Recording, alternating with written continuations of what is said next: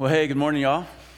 It is good to see you. My name is Andrew. I'm one of the pastors here. Before we move into this week's sermon, let me kind of backtrack to last week. How many of y'all had fun on Super Sunday Showdown? It was awesome, wasn't it? So let me take a second to celebrate that, because what we wanted to do, we had a huge crowd here last week. One of the things that we wanted to do was kind of flip the script on how Super Bowl Sunday has typically fleshed out in our church and typically across most churches in America. A very low attendance Sunday. We wanted to flip the script, and we did. We're not all about the numbers. We really just want the gospel to get to more people. And because of what y'all did, we had 513 here last week, which is awesome. Amen. What's incredibly impressive about that is 2019 on the same Sunday, we had 230. Okay, so y'all, man, you got the word out, you showed up, and you invited friends, and it was awesome, okay? And like Jack said, we're all in recovery mode, okay? And so I figured I'd tackle a light subject this week. You know what I'm talking about? Thinking about, we're going to enter into this series called Sex in a Broken World. You know, I've been thinking about trending topics in the news over the last couple weeks, and there's a number of things that have been trending in the world, understandably so. And then we've also had the impeachment of President Trump, okay, which has been big news. And another thing that has been really trending over the last week is the Super Bowl, Super Bowl 54, halftime show, right? Anybody notice that? There's been all kinds of conversation about the halftime show. And so, I figured what I'd do is I'd just roll the dice and say, hey, what's the most uncomfortable topic I could talk about this week?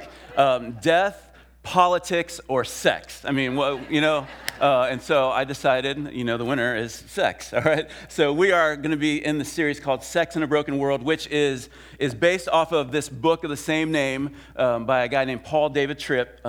Great book. I would highly recommend it. Paul Tripp was actually a graduate of CIU, or what was formerly known as Columbia Bible College back in the day, all right? So it's a great book. What we're going to do over the next few weeks is really just take a peek into this book. 3 out of the 11 chapters we're going to kind of look at in depth a little bit over the next 3 weeks. But I do want to warn you, like Jack said, it is PG-13, okay? Not necessarily graphic, but the content, obviously, you know what the content's about, right? And you may be like, I'm a little uncomfortable about talking about this in church. And I've got to confess to you that I'm uncomfortable every time I face screaming out about sexuality in our world, right?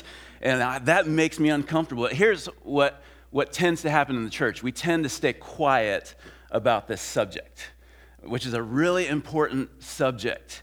And the only times we talk about it is when we say, hey, don't do this or don't do that, right? It's bad, it's dirty.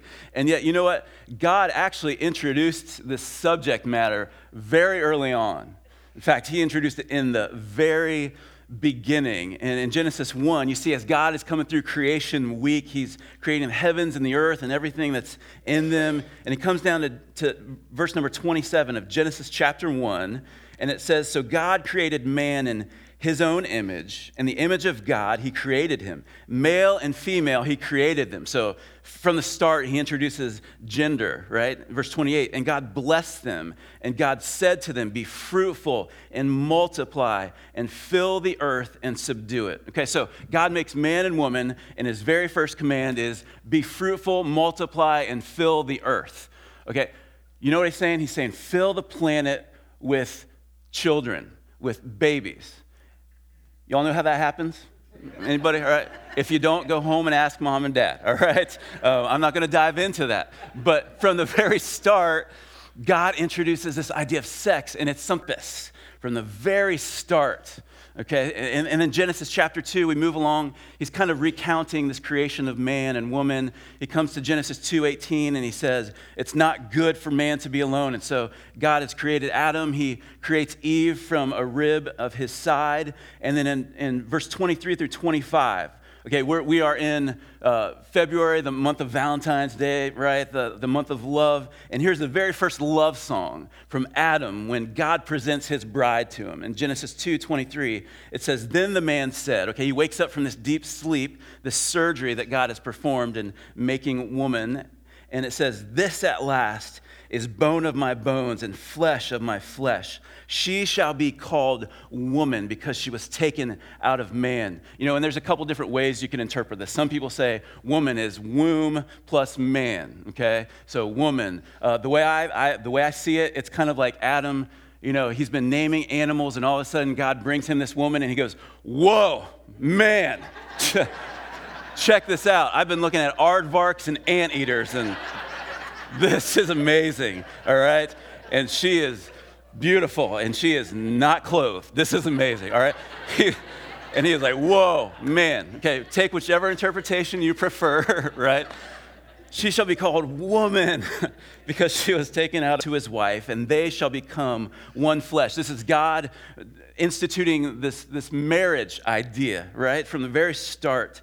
And they're going to be one flesh. There's this one flesh union. It's spiritual, it's emotional, it's physical. In every way possible, this man and this woman, this husband and this wife fit together in every way possible. And then verse 25, it says this, and the man and his wife were both naked and were not ashamed. Okay, so this was a beautiful part of God's creation. But you and I don't have to look very far to see that God's beautiful design for sex has been distorted, and it's been warped and corrupted almost beyond recognition. Let's kind of go back to the Super Bowl, okay? Let's think about the Super Bowl. Literally the world's biggest stage, okay? The statistics came out this week. 99.9 million people watched on television, okay, the old-fashioned way. And when you count all the other forms of media, 102 million watched this. And so here's a list from Nielsen ratings, the top 11 top-rated TV shows in history, okay? And what you'll notice is 10 out of 11, okay, our Super Bowl 54 came in number 11 at 102 million. You notice 10 out of the 11 most highly viewed shows in history were Super Bowls, all right? And then you got literally the world's biggest stage every single year, okay? The most sets of eyes in the world are watching this event, which is supposed to be a competitive event between two football teams, right? But then you have the halftime show. and I'll just admit to you, at the halftime show this last week, we started to watch it with our kids, and there came a certain point where we said, okay, we got to flip the channel. All right, we got to move on. And we did. But then we hear all this commotion all week about it on social media, people on all ends of the spectrums agreeing or disagreeing with the tastefulness of the halftime show, okay? And what the image that we saw that caused us to turn the channel, we're like, I felt like this week on this topic, okay, it was kind of like this was setting me up for this sermon, right? But I decided, I said, you know what, maybe the halftime show wasn't as bad as we've heard, so I'm going to go and watch it.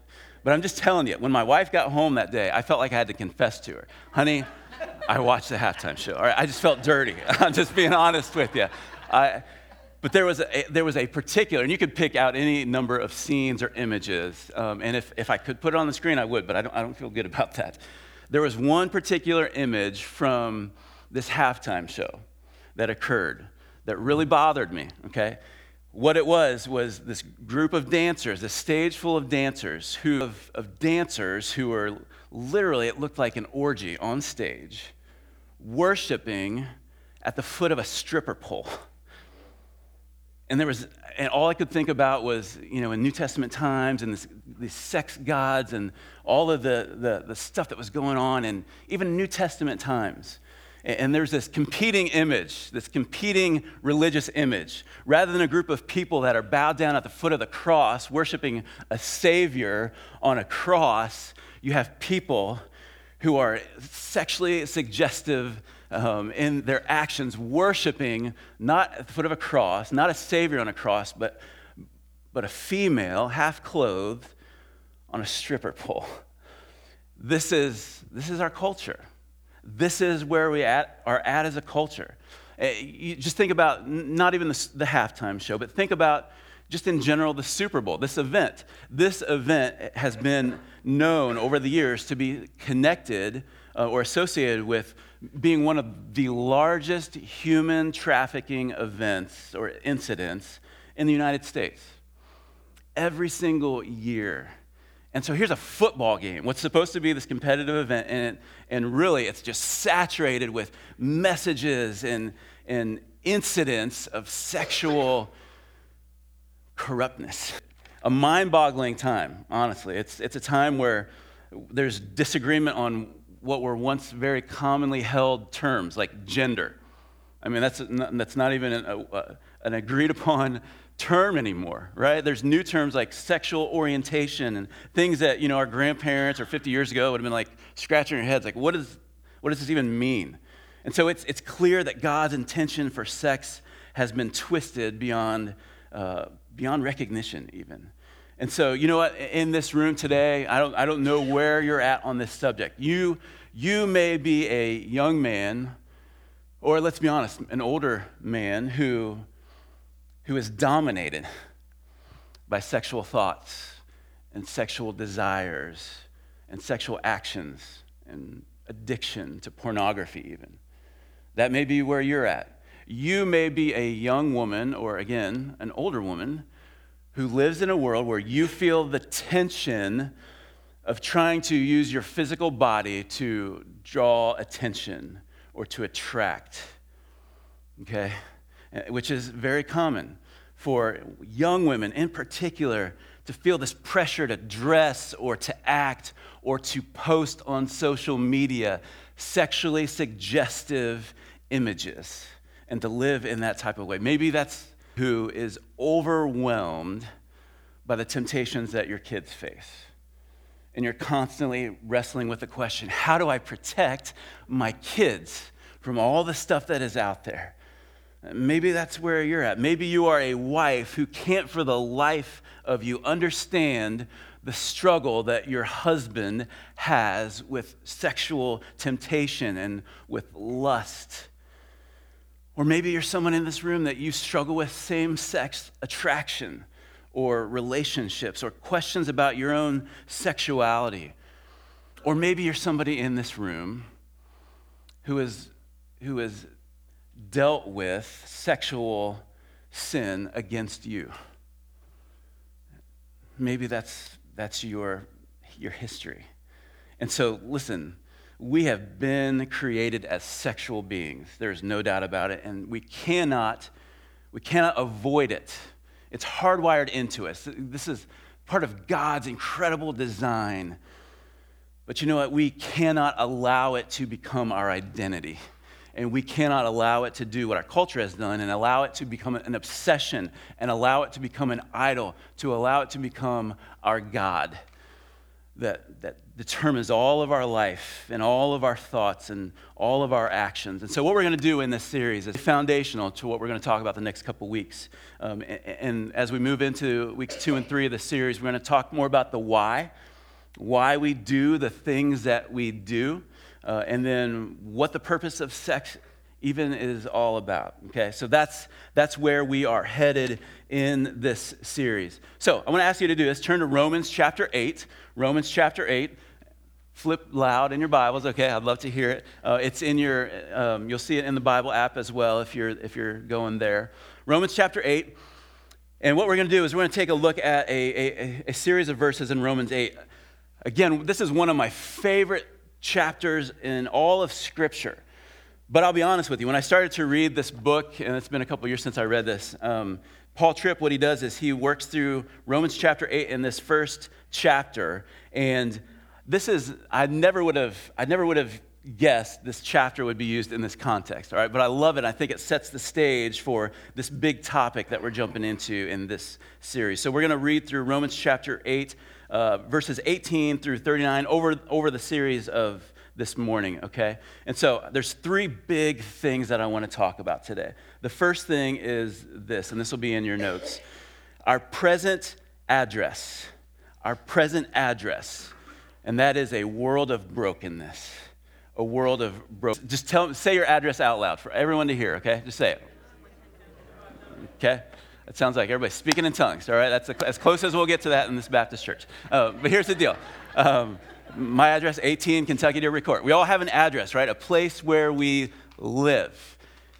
And here's the point of what we're going to talk about for the next couple of minutes. We've got to understand the environment in which we live, the place in which we are parked as human beings, if we're really going to understand this deep struggle that we have with sexuality, okay? So we're going to jump into Romans chapter 8, and we're going to find what our present address is. It's a world of brokenness, okay? So Romans chapter 8, starting in verse number 18.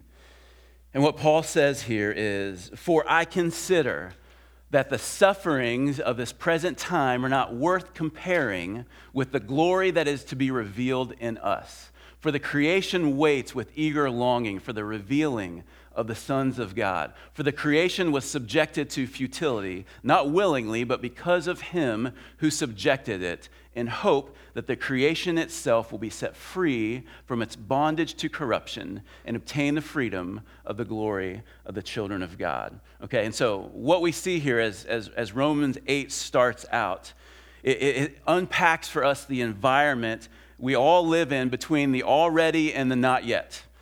The already is the already of Jesus coming. Okay, he saw a people in need of saving, of redeeming from our sins. And so he came, he lived a sinless life. He offered his life on the cross, died to forgive us of our sins if we would put our faith in him. And then he rose again. Okay, so we live between the already of Jesus coming and the not yet of Jesus coming again.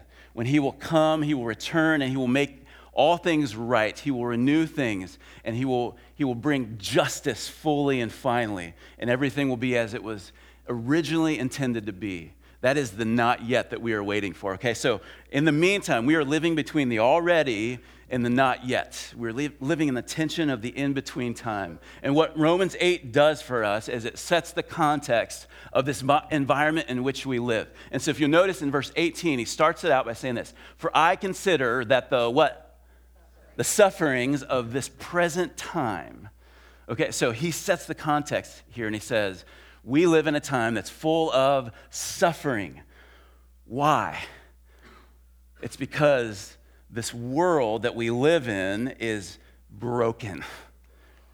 It is broken. In fact, in verse 20, he says, the creation, everything that God has made, was subjected to futility. Okay, not willingly, but the human race, and we have all followed suit by sinning ourselves. We are sinners, we are broken, and we live in the midst of a broken world. Verse 21 says it's a world that is in bondage to corruption. Okay, so you see where we live. We are broken people in a broken world, and suffering is a normal part of the human experience. Suffering is normal. It's not weird. It's not alien. It's not surprising.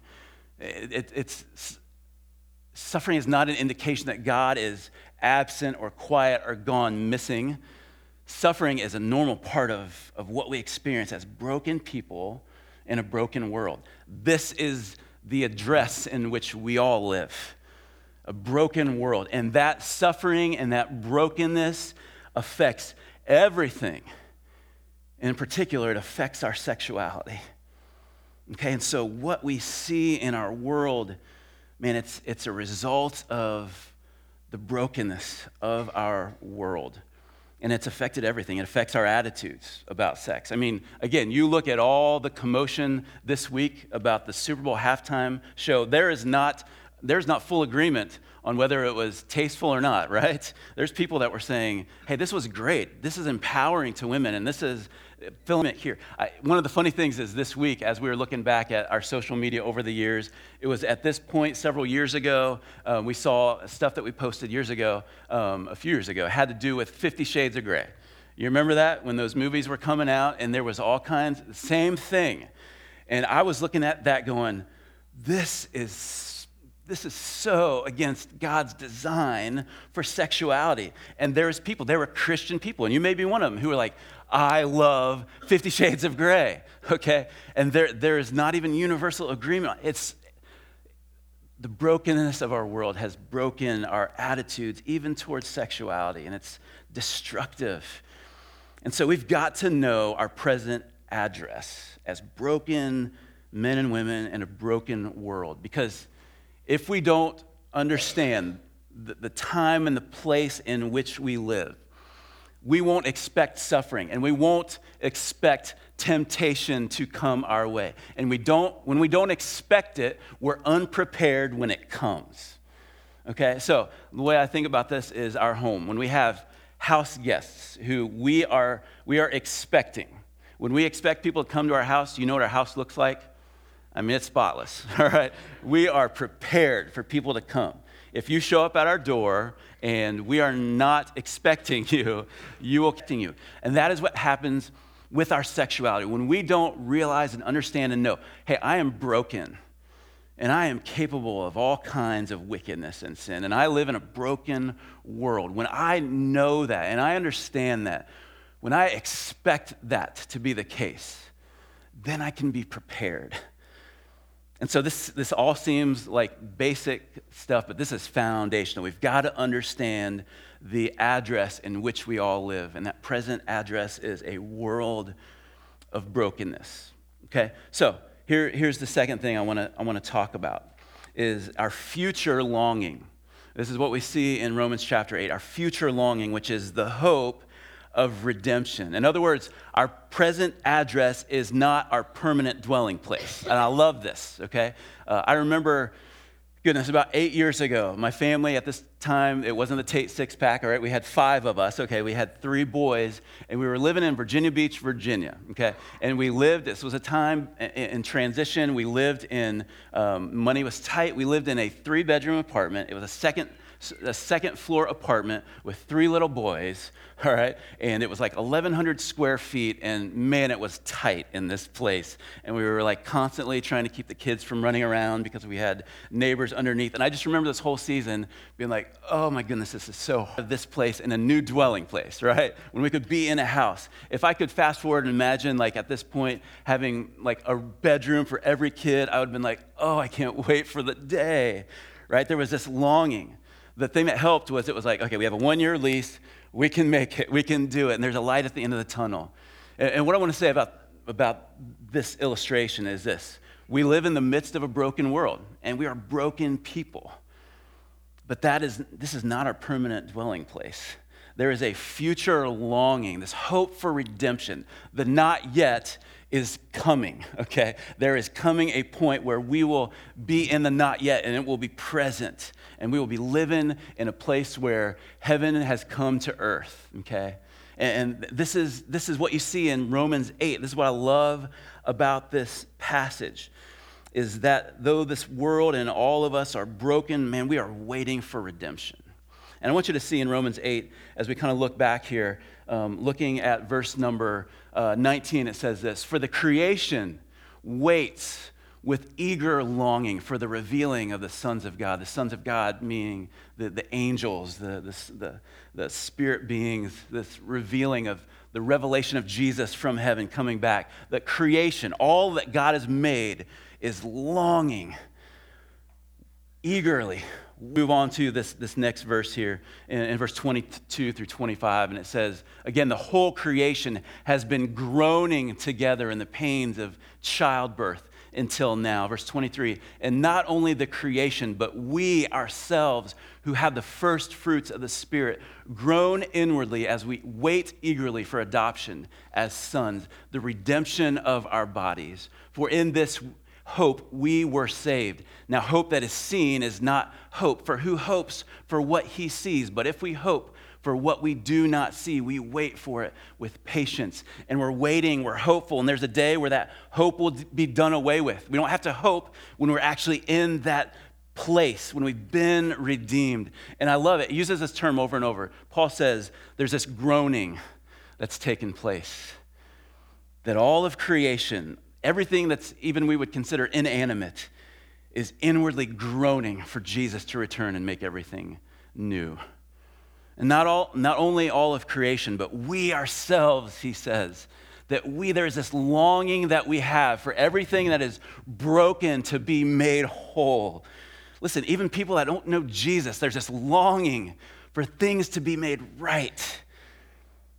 There's this longing for wholeness and healing. This is the longing that prompts prompts us to go after things, to fulfill that longing. This is the longing that prompts so many of us to go after sexual desires and fantasies that if we would fulfill those things, they might fulfill us. And for a moment, they may, but the Bible says that, man, sin is fun for a season, but it's fleeting. It always ends up empty.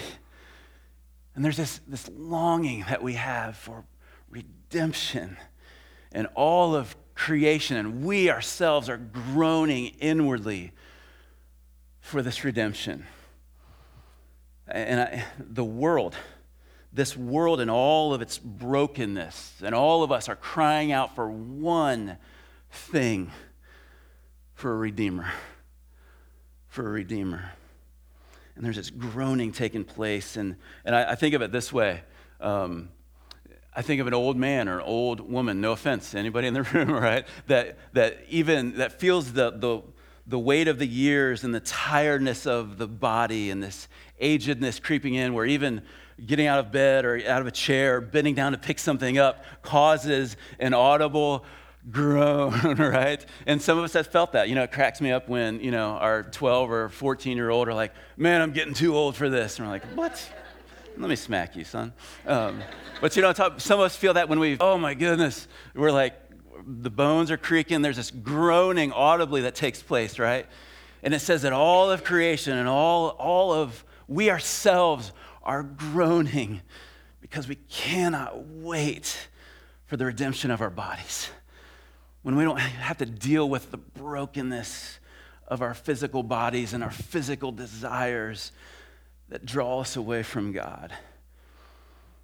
Our struggle with sex and sexual sin, it shows us, or it should bring us back to this understanding of our deep and desperate need that we all have for grace.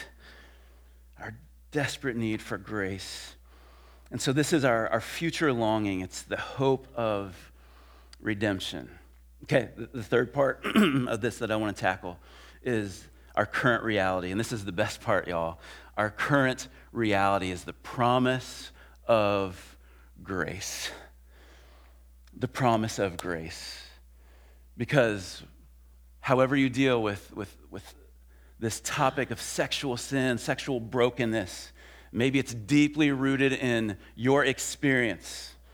Okay, and you would come through this and go, I know I'm broken. I know I'm in need of grace, and I live here, and I hope that one day I don't have to experience all this brokenness anymore. But here is our current reality, is there is this promise that we have been given of grace that comes to meet us in our brokenness. Romans chapter 8, let's look at it in verse number 26. I just want to start with this one simple verse. It says this: likewise, the Spirit helps us in our weakness. The Spirit helps us in our weakness. Listen, y'all, we are not strong enough to overcome our sexual sin and brokenness. The harder we try, and this has to do with any kind of sin, the harder we try to escape our brokenness, the more brokenness we find ourselves in. We don't need to be stronger. We need help. Amen? We need help. We don't need to be stronger. We don't need to do better. We don't need to try harder. We need help. And Romans 8:26 says that the Spirit helps us in our weakness. And I love how Paul Tripp says it in his book. Here's the bottom line this morning. This is a quote directly from him. He says this: God's best and most precious gift to us between the already and the not yet is the gift of himself. The best and the most precious gift. And listen, we can try harder, try to do better. We can set up more boundaries, have accountability, and all those things are good things that we should do in our life. But what we need more than anything else is we need the help of God himself. We need the presence of God with us, helping us, empowering us to overcome what we could never, ever overcome in our own flesh. The reason that we're in the problem that we're in as a culture and as individuals is because of our flesh. And so to try to overcome our our brokenness in our flesh only ends up in more brokenness. We need the help of a Savior, of a Redeemer. And the amazing thing is, this is the promise that we have been given, that his grace and his presence will come to us. And I want to walk through 5 kind of different ways, and we'll work through this quickly through the rest of this passage in Romans 8. 5 different ways that his presence and grace comes to us. First, it comes as uncomfortable grace. Uncomfortable grace. You know, because we live in a broken world that is full of suffering, that you and I are going to suffer, it's not surprising. It's a part of life. And because of that, because we experience suffering, life is not always going to be comfortable. But here's what you've got to know. God is not after your comfort. God is after use seasons of being uncomfortable. God will use your brokenness to reveal to you and to me our wondering hearts. And it's uncomfortable, y'all, but it's grace. I've talked to people that, you know, sometimes what happens in a relationship is maybe you've been dabbling in sexual sin and you get found out. Your sin gets brought to the light. And what happens sometimes when that happens is like, man, this is not good. This is frustrating. This is disappointing. There's an anger that happens when we get caught in our sin. But here's the deal. When our sin gets found out, when our sin is brought out from the darkness and into the light, it is the grace of God that brings our sin into the light. Because only when our sin comes out of the darkness and into the light of God's love and grace and power can we actually find healing there. And so sometimes his grace comes as uncomfortable grace, but it is grace nonetheless. It is the grace of God interrupting our path of destruction to bring us into the light. And so if you've been found out, or for some of you, when you get found out, it's uncomfortable, but it's uncomfortable grace that God brings to us. So it's uncomfortable grace. It can also be described as intervening grace. Intervening grace. I want to look at verses 26 and 27. Romans 8 says this, likewise, the Spirit helps us in our weakness, for we do not know what to pray for as we ought, but the Spirit himself intercedes for us with groanings too deep for words. And he who searches hearts knows what is the mind of the Spirit, because the Spirit intercedes for the saints according to the will of God. Here's what Paul says. That in our weakness, in our brokenness, in our fallenness, man, we don't even know how to pray as we ought to. And yet the Spirit of God is intervening for us. He is interceding before the Father. And I love the term that he uses here. He says he's groaning for us. And so get this. All of creation is groaning for redemption. And we ourselves, we're groaning for the redemption of our bodies. And at the same time, the Spirit of God who is in us that know Jesus as Savior, the Spirit of God is in us, actually groaning also. But he's groaning for us. We don't know how to get out of our brokenness. When we don't know what to do, the Spirit is helping us. And he's interceding for us. And he's groaning for us to the Father. The Spirit of God. In fact, if you move on to verse number 34, it says that this, who is to condemn? Christ Jesus is the one who died. More than that, who was raised, who is at the right hand of God. And what is he doing? He is interceding for us. So the Holy Spirit of God is interceding before the Father. And Jesus himself, who's died and has been raised again, he's at the right hand of God. He is in the ear of God the Father at the right hand of the throne. And you know what he's doing? He's interceding for us. He's bringing our requests and our needs before the Father. Because here's what happens. Those of you that have been caught up or have fallen in sexual sin, or maybe you're the victim of sexual sin, when you've fallen, when you're weak, when you're confused, when you don't know how to pray or what to do, sometimes what we think is that God turns his back on us. But the reality, the truth is that he does the exact opposite. He hasn't turned away from you. He is actually intervening on your behalf. He is actually praying for you and with you, and he is alongside of you.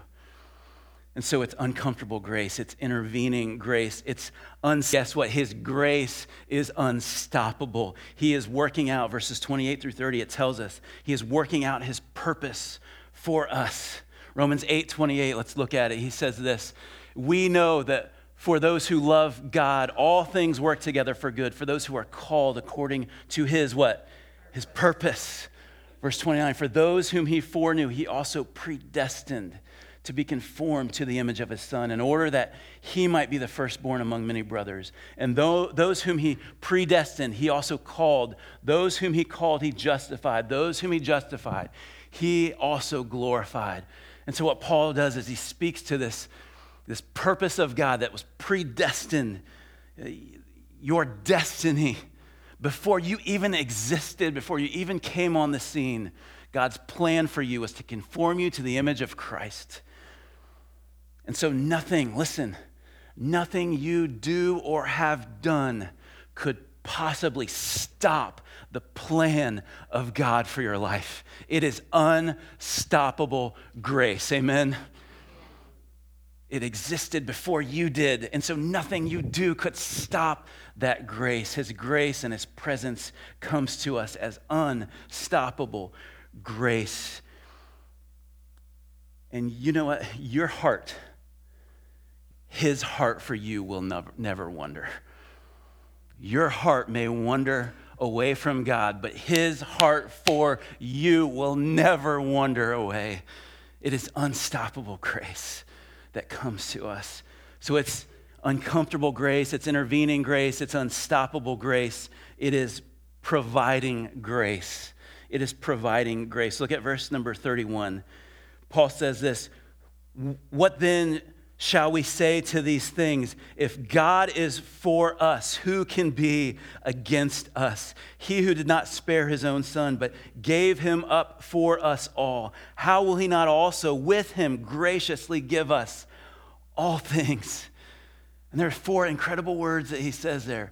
God is what? For us. He is for us. And if he has given up his Son, his most precious possession, his own Son, if he has already given up his Son for us, how or why would he not give up everything? Why would he not provide and supply for us everything that we could possibly need when he's already given us himself? Man, it is providing grace. He provides for us everything that we need. Grace. It is inseparable grace. And I want you to look at verse number 35. Man, this is the culmination of this incredible chapter. And I want you, as we kind of read this, man, let God pour this over you as we read this. Who shall separate us from the love of Christ? Shall tribulation or distress or persecution or famine or nakedness or danger or sword? As it is written, for your sake we are being killed all the day long. We are regarded as sheep to be slaughtered. We suffer. Verse 37. No, in all these things we are more than conquerors through him who loved us. For I am sure, I'm persuaded, I'm convinced that neither death nor life, nor angels, nor rulers, nor things present, nor things to come, nor powers, nor height, nor depth, nor anything else in all creation, no sexual sin or brokenness will ever be able to separate us from the love of God in Christ Jesus our Lord. And all God's people said, amen. Nothing could separate us from the love of God. And so listen, your darkest moments of sexual wandering and brokenness, can I tell you this morning, it will never, ever, ever separate you from the love of God that he has for you in Christ Jesus. It is grace that comes and he doesn't take it away, man. It is grace that is ours, that nothing we do or have done could ever separate us from the love of God that is in Christ Jesus. And so our current reality, listen, know this, our current reality is the promise of grace that we are not alone in this. And so as we think back on Romans chapter 8, this passage, man, I'm telling you, it is brutally honest about our condition, right? That we are in a broken world and that we are broken people in a broken condition. It is brutally honest about where we are at, but it's also at the same time gloriously hopeful. Because he says, even though we're in this present suffering, man, it doesn't even compare. The suffering that we endure now doesn't compare to the glory that's going to be revealed, this future glory. And so we've got to know our present address is that we are in a world of brokenness. We're in a broken world. And listen, when it comes to the stuff that we see out there in our culture, it shouldn't surprise us what we see, but listen, we also shouldn't be numb to it. And where we live, it's a world of brokenness, but we also need to know that there's a future glory. Our future longing is the hope of redemption. And so every time we experience sexual brokenness or sin, man, may it point our eyes and our hearts to this longing for redemption. And in the meantime, as we live in this space between the already and the not yet, let's remember our current reality is the promise of grace that we have, that the Spirit of God is helping us, is with us, He's working in us, bringing us grace that we so desperately need. Amen. Let's pray. Father God, thank you today that you, in the midst of our brokenness, in the midst of our suffering, you don't leave us in that place to figure it out. You don't leave us in this place of brokenness to do better, to try harder, to put up more walls and boundaries, to try to protect ourselves. No, God, you have given us the best and most precious gift of all. You have given us yourself. You have given us grace that only comes through your presence. Touched by the sexual brokenness of our world and of our culture. God, for many of us, it has moved into our homes. God, for many of us, it has infiltrated our hearts. God, for some of us, it's for our kids. For some of us, it's for us. For some of us, it's people we love. For all of us, man, this is a brokenness that infects not only our world, but your church and your people. And God, we don't do ourselves any favors by putting our heads in the sand. God, we need your wisdom. And we need your guidance, and we need your presence and your power to overcome the sin and the brokenness of our hearts and of our homes and of our church. And so, God, as one of the leaders that you have put in place here, God, I want to come before you in confession, God, that we have allowed the physical and the temporary and the things that we put our eyes on to capture our affections and our attention. God, we have succumbed in so many ways to the temptations and the lusts of our culture and of our world, of the flesh and of the enemy. But God, that's not your way for us. That's our sinfulness and our brokenness to you. God, asking that you would come in to this place and into our homes and into our hearts and into our church, and that you would bring healing. God, that you would bring redemption. God, for the ones that have been affected by sexual sin against them, God, and it discolors all of their life, God, would you help them to find healing in Christ? God, I know that's a long road, but I know that only you can bring them out of brokenness to find healing. God, for those of us in this church who deal with sexual sin in our hearts and in our lives, with our thoughts and with our deeds, God, would you forgive us and would you grant us power over those things? God, you are for us. God, you've said that you can overcome all things and that nothing can separate us from our love. But we need you. We need the help of your Spirit. And so, God, would you bring victory in this place? God, would you work in our hearts and in our church, and over the course of these weeks as we look at your word, would you grant us freedom? Would you grant us power? Would you grant us grace that is unstoppable, that is inseparable? And so, God, would you work in our hearts? God, would you give us hearts of gratitude and worship this morning? We pray in Jesus' mighty name. Amen. Would you stand with us as we worship the Lord?